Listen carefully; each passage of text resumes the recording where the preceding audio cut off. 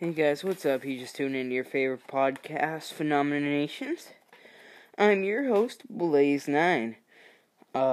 Today I'm going to be talking about the things that are not so human, such as the Slender Man or the Wendigo, or the Wendigo. I don't know how you pronounce it, but yeah, that's what I'm going to be doing this episode. So let's just not... People. Whoa. What is this? Okay. So let's get started. First, I'm hoping to expand on some of these topics on future episodes. And I guess... Whoa. I got foam. I'm hoping to expand on some of these topics in future episodes, but for right now, I'm just gonna talk about them for a little bit. So, the Wendigo is the vast majority of reports on record suggest that the Bigfoot creatures are largely solitary and prefer to stay away from peeps, humans and stuff, as much as possible, because even when Bigfoot and people do cross paths, the beasts generally use intimidation to ward off unwelcome visitors, and perhaps even stranger methods too, such as infrasound, sort of like bears and stuff. There are, however, rare and not entirely verified accounts of Sasquatches mutilating, killing, and even eating people. Thankfully, such reports are in the minority, unless that is one is of the opinion that many of the thousands of people who go missing in the U.S. every year are helping in a most unfortunate way to feed and fuel the Sasquatch. All of which brings us to a creature that has for centuries been greatly feared by Native Americans, the Wendigo. This is I'm pretty sure largely an Ontarian cryptid, Ontario, Canada, and just wanted to get that out of the way. A terrifying thing that appears prominently within the lore of the Algonquin peoples, the most widespread and populated of the Aboriginal groups, with tribes originally numbering in the hundreds. The Wendigo is an evil, cannibalistic, and rampaging creature with the ability to possess human souls and minds, forcing them to do the Wendigo's dark bidding. I didn't know they had eBay back then. I want you to do my bidding. So you want us to go on eBay or something? Yeah, it's messed up. Humans have the ability to transform it into a Wendigo. Especially if... What? Whoa. Especially if they're engaged in cannibalism. Notably, in centuries past, those who were suspected by the Algonquin of being Wendigos were decapitated after death, to prevent them from rising from the grave, going on slaughtering, eating, murdering rampages. So beautiful. Many of the reports of the Wendigo are focused around large forests, freezing cold, and winter environments. I have those. And dark woods. In light of that, there is a theory of the stories of the Wendigo as a result of a distortion of real events involving Aboriginal peoples who were forced to resort to cannibalism when food was scarce in the winter months, and b, tales told to try to dissuade people from cannibalism by making them think that eating human flesh could turn them to Wendigos. That the Wendigo is very often described as large, marauding, humanoid beast that dwells deep in the forest, and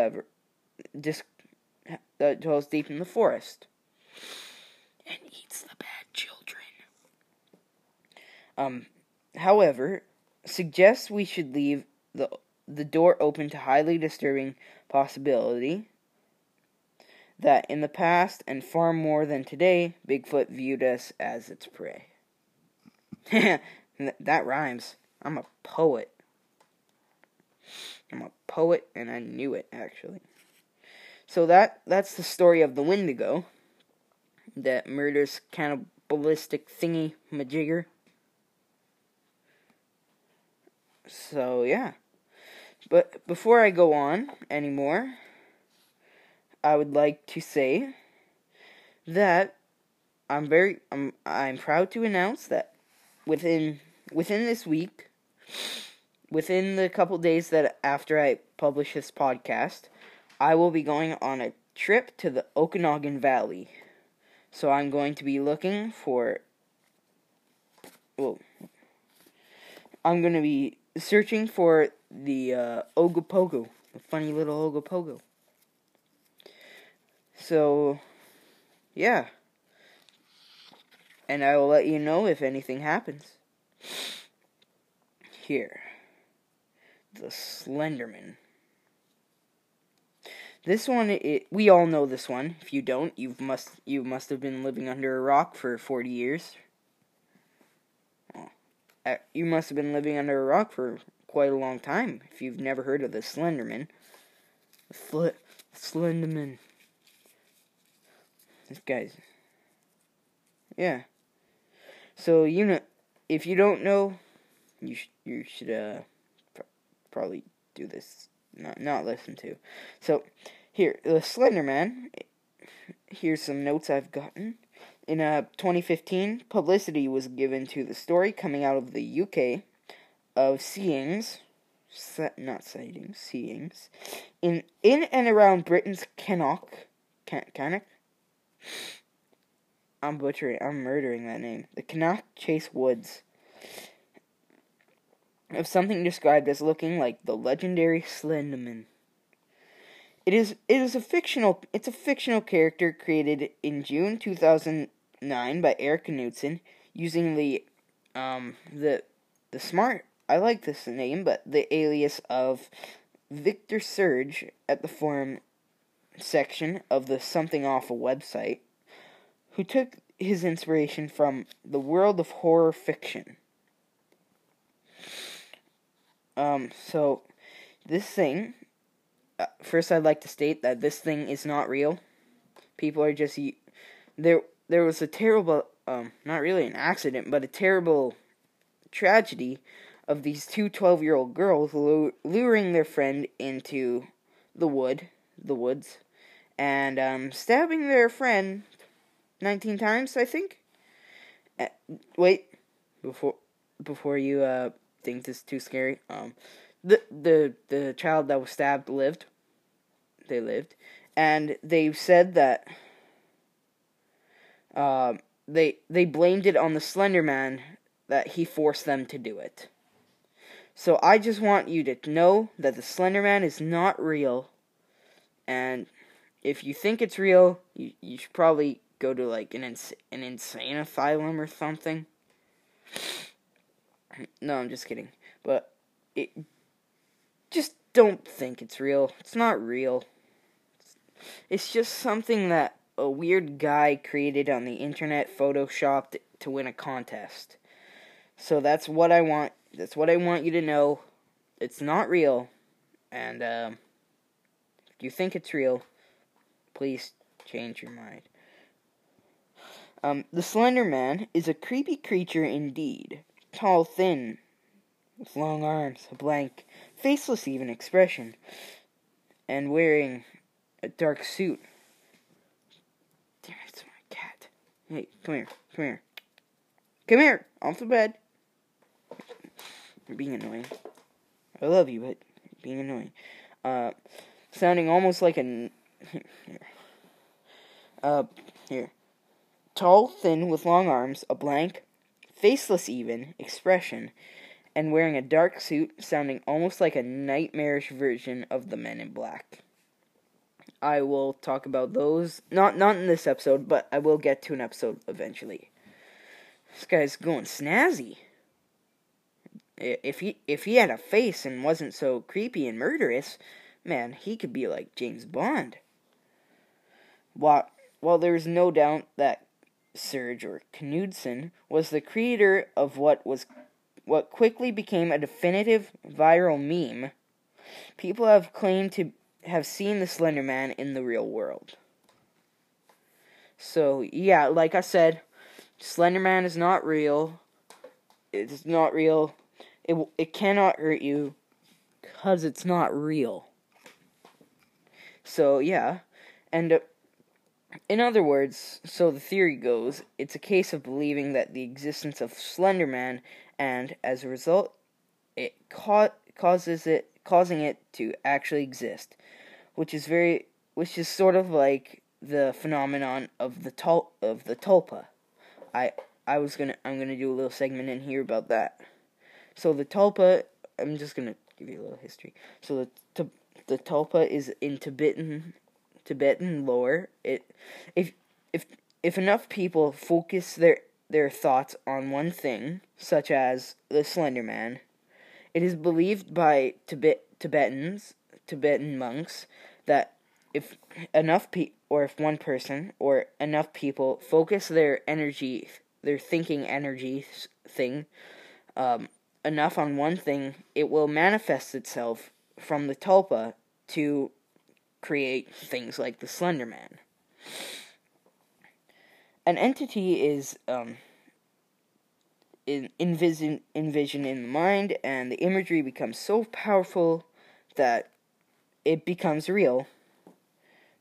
So, yeah. It becomes a real world phenomenon, which is what people are trying to explain the Slender Man as. So such a scenario may well explain why people are now seeing something that began as a piece of fiction. As all of which brings us to the matter of the recent story of the Slender Man of Cannock Chase, the forest. As people... Wait. Oh, sorry. Where was I? Oh, yeah. The Cannock Chase. As the people who have followed never mind. Here, and the Chase area, the Cannock Chase area, it's filled with reports of the so-called alien big cats, Bigfoot-type beasts, flying humanoids, giant snakes, and other creatures of a much more monstrous nature. And now it seems that the Slender Man has started to call those dark woods his domain too. In January 24th, 2015, that appeared in the Birmingham Mail newspaper, titled "Spooky Slender Man Spotted in Cannock." Mike Lockley wrote, and I'm just going to take a little break for a second, and I'll be right back. Mike Lockley wrote for the Birmingham Mail newspaper. A paranormal probe has been launched in the Midlands following 4 sightings of the Slenderman, long, stick-thin specters feared around the world. Each of the chilling close encounters took place in the Cannock area, and now X-Files investigator Lee Brickley is trying to fathom why the ghoul has descended on the Staffordshire mining town. Slender Man has been part of global folklore for centuries. They may be known by different names, but their harrowing, elongated appearance remains the same around the world. Okay, we're back, and right now we have a sighting, an actual sighting of the Slenderman. By Englishman named Mike Johnson. Back in 2001, Mike had an encounter with the Canuck Chase, with that sounds very much like the Slenderman. In Mike's own words, quote, "This character was tall with very thin arms and legs, dressed in what I presumed were gray trousers and a tight, long-sleeved shirt of the same color. His hairless head was elongated, and his neck spindly, and his arms reached practically past his knees. I could not discern facial features. I realized he was around 3 meters tall." Unquote. It must be said that just about every aspect of the description of this creature conjures up a Slenderman-like imagery of because there. In view of this, one has to wonder, did the 2009 creation of the Slenderman meme create a Tulpa-like living equivalent, or did a real, earlier Slenderman exist before the fictional one was looming over the horizon? Some monsters, like Bigfoot, the Chupacabra, and the Yeti, Ogopogo, Loch Ness Monster, are seen time and time again, across decades, sometimes even centuries. There are, however, few bizarre beasts that put in very brief appearances for startled eyewitnesses, and soon vanish, never to be seen again. Perhaps there is no better example of the latter than what has become known as the Dover Demon. Dun dun dun! Dun.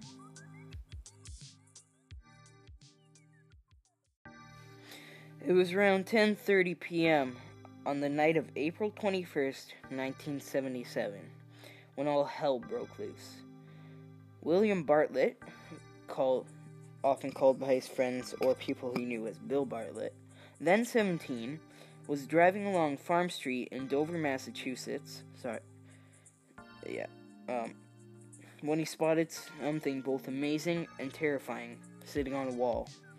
It was nothing less than a small, almost goblin-like beast of about 3.5 feet in height that had huge glowing eyes and quote-unquote tendrils for fingers. Very curiously, it lacked ears, a nose, and a mouth. As for its head, it was described as being, quote, melon-like and extremely pale. Given that Bartlett later said, quote, "It scared me to death," unquote, it's hardly surprising that he didn't hang around to get a good look at it. Fortunately for Bartlett, however, his testimony didn't stand alone. Well, what was almost certainly the same creature was also seen on the same night by local boy John Baxter.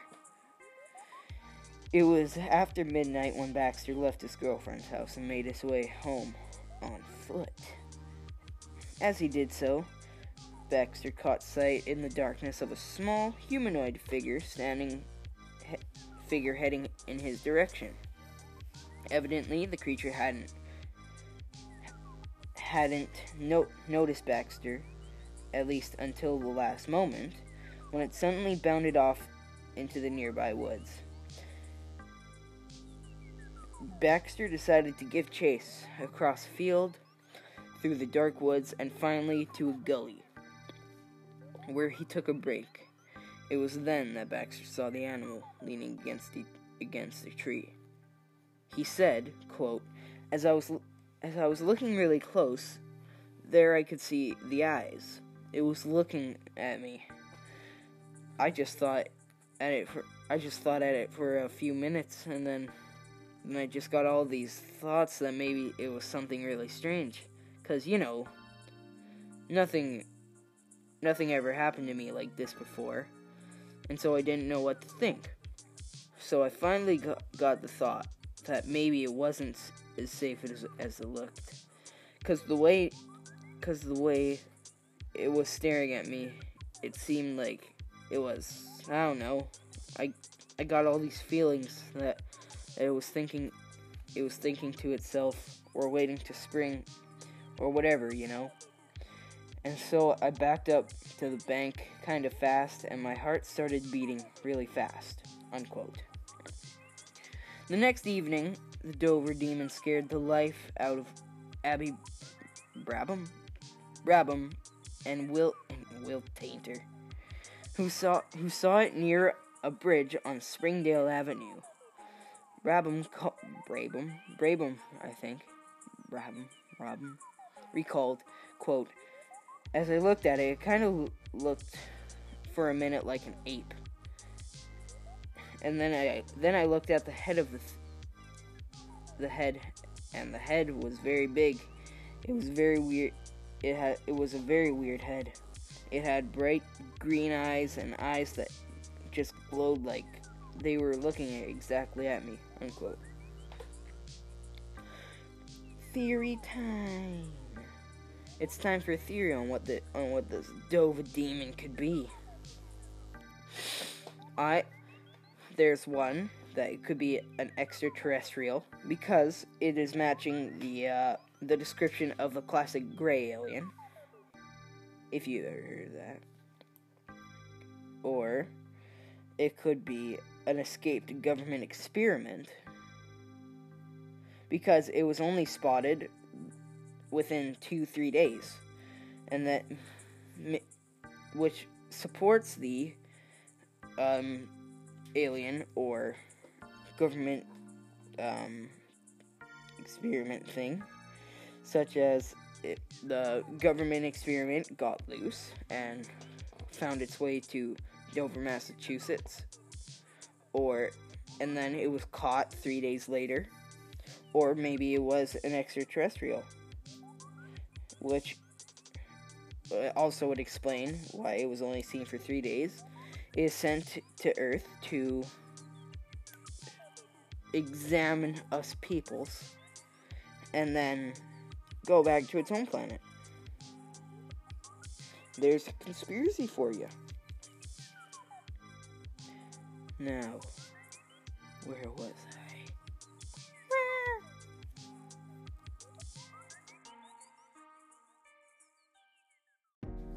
And then it was gone.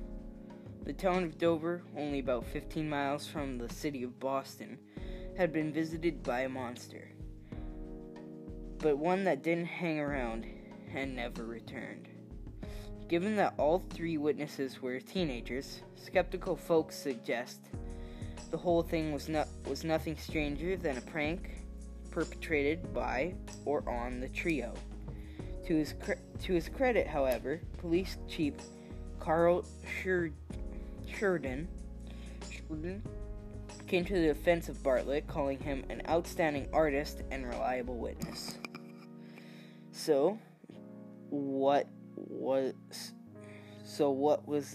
the now legendary Dover Demon? It is not the result of a prank. What could it have been? Lauren Coleman, one of the world's leading cryptozoologists still alive, gave his opinion on the mystery of the Dover Demon. The short story, no pun intended, is that over a 2-day period in April 1977, 4 people saw a small, 4-foot-tall, orange shark-skinned creature, somewhat like Gollum in The Lord of the Rings, in 3 separate sightings in Dover, Massachusetts, a rural location near Boston. The case goes down as unexplainable. I don't know the answer to what really happened, as all the witnesses checked out and were found to be credible by law enforcement and other people in Dover, unquote. There are, however, down-to-earth explanations, even if they sound unlikely. The, quote, Iron Skeptic says, quote, "Some theorize that the creature was, in fact, a fox that had contracted a disease of some sort that caused severe swelling and bloating. Others that have theorized that the creature was, in fact, a baby moose." Martin Pottmeyer, who went to great lengths explaining why he thought this, and Loren Coleman went to equally great lengths explaining why this wasn't true. My main problem with this theory is that was reported to be standing on two legs by Baxter.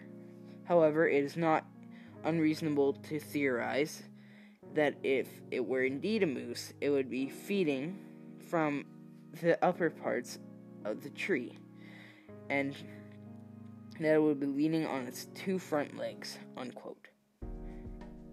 In all likelihood, we will never know the true nature of the Dover Demon. All we can say for sure is that whatever it was, it left a deep impression on the people of that little town, and decades later, it still does. And this is like a world famous thing too. There's like Japanese toys of the Dover Demon. So, yeah, it's fairly famous. Here.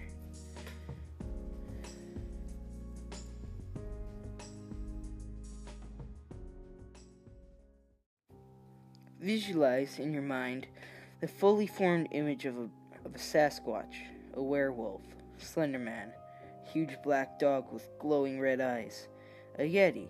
The list goes on and on. Then imagine being able to project the same monstrous imagery externally, and to the point where your quote monster of the line strides out of your imagination and into the real world. In doing so, it takes on its own quasi-dependent form of life, albeit a very strange form of life. You have just given birth to what in Tibetan lore is known as a tulpa. Creating a mind monster is not without its hazards.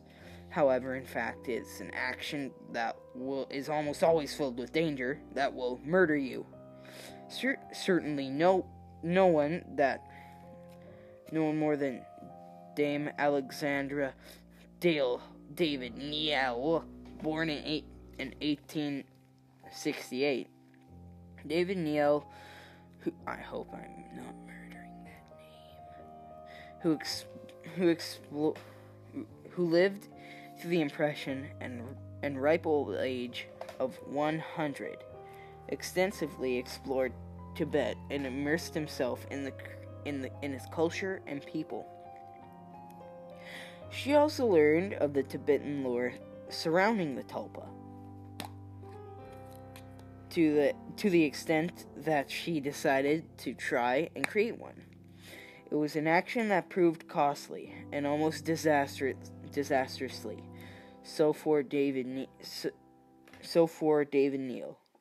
Niel. She said, once the tulpa is endowed with enough vitality, it is to be capable of playing the part of a real being. It tends to free itself from its maker's control. This, say, Tibetan occultists, happen nearly mechanically, just as a child, when his body is completed and able to live apart, leaves its mother's womb. Sometimes the phantom becomes a rebellious son, hears of uncanny struggles that have taken place between magicians and their creatures, the former being severely hurt or even killed by the latter. I choose my experiment a most insignificant character, a monk, short and fat, of an innocent and jolly type. I proceed to perform the prescribed concentration of thought and other rites. After a few months, the phantom monk was formed. His form grew, gradually fixed and lifelike looking. He became a kind of a guest, living in my apartment, and then broke my seclusion and started for a tour with my servants and tents. The monk included himself in the party, though I lived in the open, riding on horseback for miles each day. the illusion persisted. I saw the fat tulpa, and now then, it was not necessarily for me to think of him to make him appear.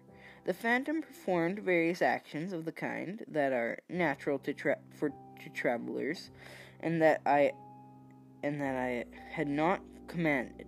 For instance, he walked, stopped, looked around him. The illusion was mostly visual, but sometimes I felt as if the robe was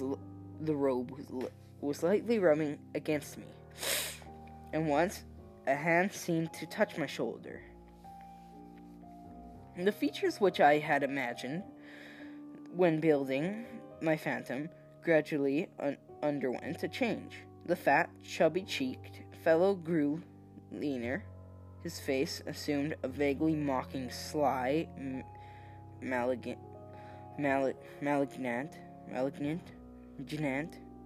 look. He began more troublesome and bold. In brief, he escaped my control. Once, a herdsman who brought me a present of butter saw the tulpa in my tent and took it for a living llama. I ought to have let the phenomenon follow its course, but the presence of the unwanted companion began to prove trying to my nerves. It turned into a day nightmare. Moreover, I was beginning to plan my journey to Lhasa, and needed a quiet brain devoid of other preoccupations. So I decided to dissolve the phantom. I succeeded, but only after 6 months of hard struggle. My mind creature was tenacious of life. There was nothing strange in the fact that I may have created my own hallucination. The interesting point is that in these cases of materialization, others see the thought forms that have been created. Unquote. Finally, take careful note of Alexandra David Neal's words, and remember this: when we create a tulpa, we do so at our own utmost peril. It's not all too easy to unleash the genie from our bottle. It's a very different thing. However, to return that bottle, or to try to return it into the bottle. So don't unleash a tulpa.